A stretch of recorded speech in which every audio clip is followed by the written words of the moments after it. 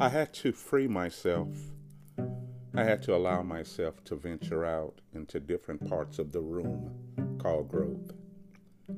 Yeah, I was stuck in one form of a house that I grew comfortable with. And what I mean by a house is a consciousness or a place that I just existed from. And no one knew when I was going to take a leap of faith. No one knew that I was going to venture into another part of the room in my mind. Those were just things that I decided to do because I felt it was time. And every time I decided to venture out into a different part of the room, I could hear what I assume other people's thoughts or my choices. Or, we call them they. What did they say? What did they think? And after a while, I found out that the days and the they says were not really people on the outside, but it was people on the inside. It was my own opinions. And it's funny when your own opinions have grown up with you all of your life and they begin to know you as friends. You have a relationship with these people called they. Your subconscious, your protective nerves, your fears or doubts, your hopes or dreams, they all become friends with you.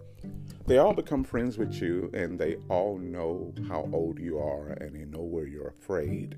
They know how much money you have in the bank. They know how much you have in your pocket. They know how much money you owe someone else. They know every excuse that you've ever told someone.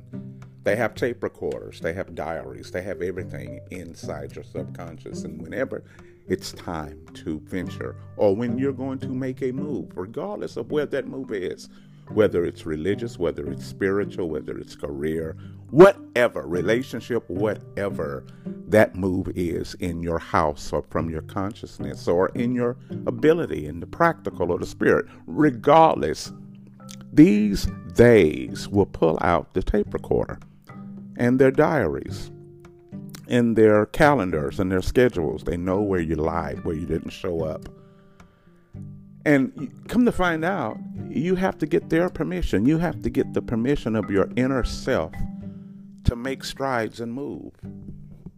Because you find out that life is really a continuation of your inner self and your thoughts and your feelings and your spirit.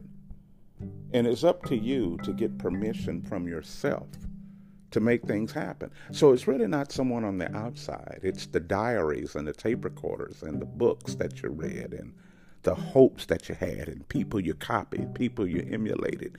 You have so many people in your consciousness that you have emulated and imitated to try to make a move, and you still haven't made that move.